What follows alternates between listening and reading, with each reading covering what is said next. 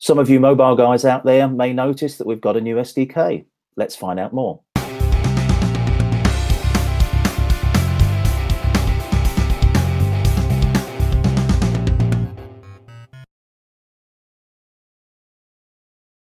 Hi, I'm Ian Thane. Welcome to another Code Talk, and I'm really pleased to have Andreas Schlosser with me. Andreas, thank you for joining me. Hey, Ian, good morning. Great talking to you about the new SDK today. Excellent. So you do have a blog out there, and we'll make sure that everybody gets the link to that. We'll have that in the comments. But let's just talk about the SDK. As I say, you know, we keep on coming back to you, Andreas, to get these updates. You know, you guys are sort of turning this stuff around and making some really great moves forward. Tell me the first thing on your mind about updating with the SDK. Oh, by the way, just going to find out the SDK is a version. So we have the version 2.0 SPO1 officially out now. Well, we will talk about a couple of the enhancements that we did, I think, in the next couple of minutes. Maybe we start with the assistant because that's kind of the natural start. That's what you see when you install and download the SDK first anyway. Yeah. In terms of installation, nothing has really changed. We made some changes recently where we put the frameworks in the assistant and stuff. But that we stuck to that. So now the installation is simply a drag and drop of the assistant, override the old one, and then you're good to go. We did make a couple minor enhancements. So if you want to now install the tools in other places, you can do this. It's not bound to use a local bin. A couple people didn't like that. We've also updated the integration with the Translation Hub service in the assistant so that we are leveraging latest enhancements on that service too, so that you can now translate across various languages and you can integrate with existing Translation Hub projects too. And one of the nicest things I think that we've added there is an end-to-end story about improving the onboarding experience more. We have a service on the mobile services cloud platform side called Discovery Service, where we can use email addresses to initiate the onboarding and load configuration based on that email address into the app.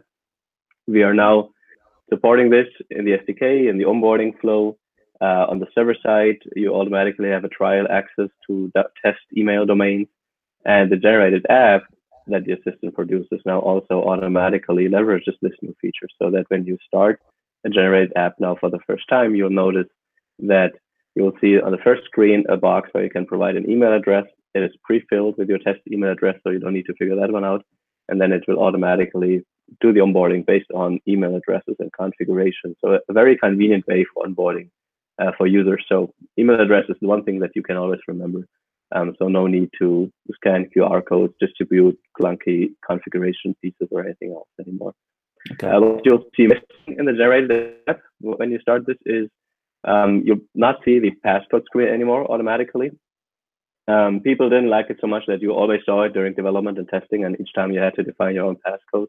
So right now we defaulted this to not use the passcode policy if it's not enabled on the server side. If you still want to enable it, you can go into the onboarding manager class in the assistant and turn it on. Otherwise, you'll not see the passcode screen during the development and testing and doing iterations to save you some time there effectively. A new screen that you will see in the onboarding piece is the EULA screen. We now added a control in SAP Fiori and also in the onboarding flow. Most apps require this, that users have to accept a user license on top of what the App Store provides. So that is part of the new onboarding flow, and the assistant generated app exposes this as well. So all in all, I think the assistant continues to be the great tool to get to know the SDK, the generated app, and explore onboarding and other features. And we did make some improvements there on the generated code. Excellent. No, you actually jumped in and sort of I had a couple of questions for you with regard to with developers, because you always have to put in that code and yeah, there's definitely some nice stuff in there. I got a little sneak peek of the SDK a few days ago. So assistant is good. I mean, that's great. As you said, that's always the starting point for either you as a competent developer or somebody getting into the SDK for the first time.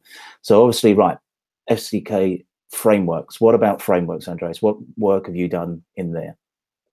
Oh yeah, so on the framework side, we spent some work maybe staying on the onboarding topic for a bit.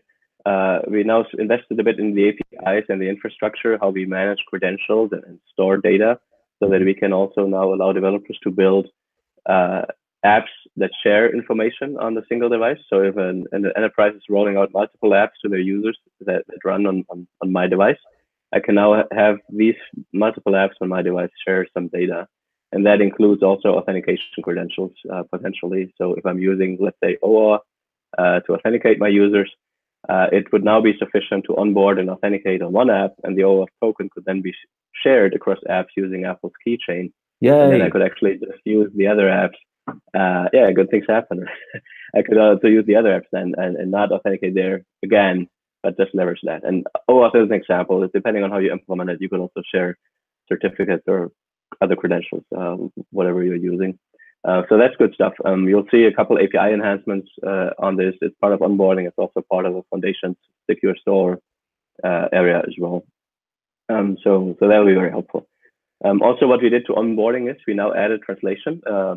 We are now not only shipping English anymore, we're also shipping German, Spanish, Portuguese, and French translations for this as well. So as usual, all these components and the UI controls are translatable by developers. So you can always override the text that we show, but we are now shipping the default translations there as well, which should be very helpful for the countries where these languages are required.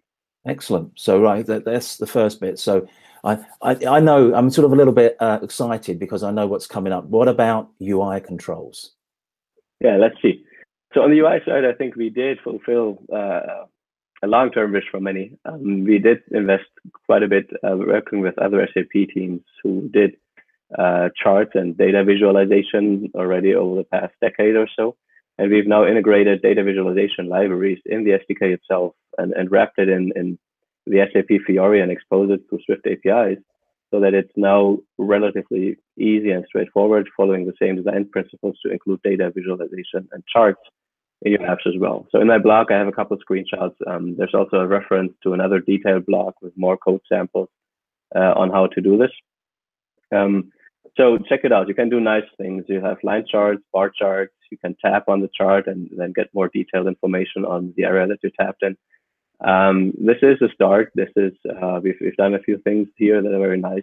We continue to improve this. So going forward, you will definitely see enhancements around more interaction patterns, more better or support enhanced gestures, support different chart types, all the things that you might imagine. There's more to come. In addition to the charts, we also invested in the map controls as well. We did ship the set of map controls in the release 2.0 in September. We've now reworked some of this. We streamlined the UI experience a bit, the APIs as well. I posted a screenshot on the blog, so you can also build very nice maps too, which using a combination of Apple's maps features when it comes to showing maps and aggregating points, clustering points on the map.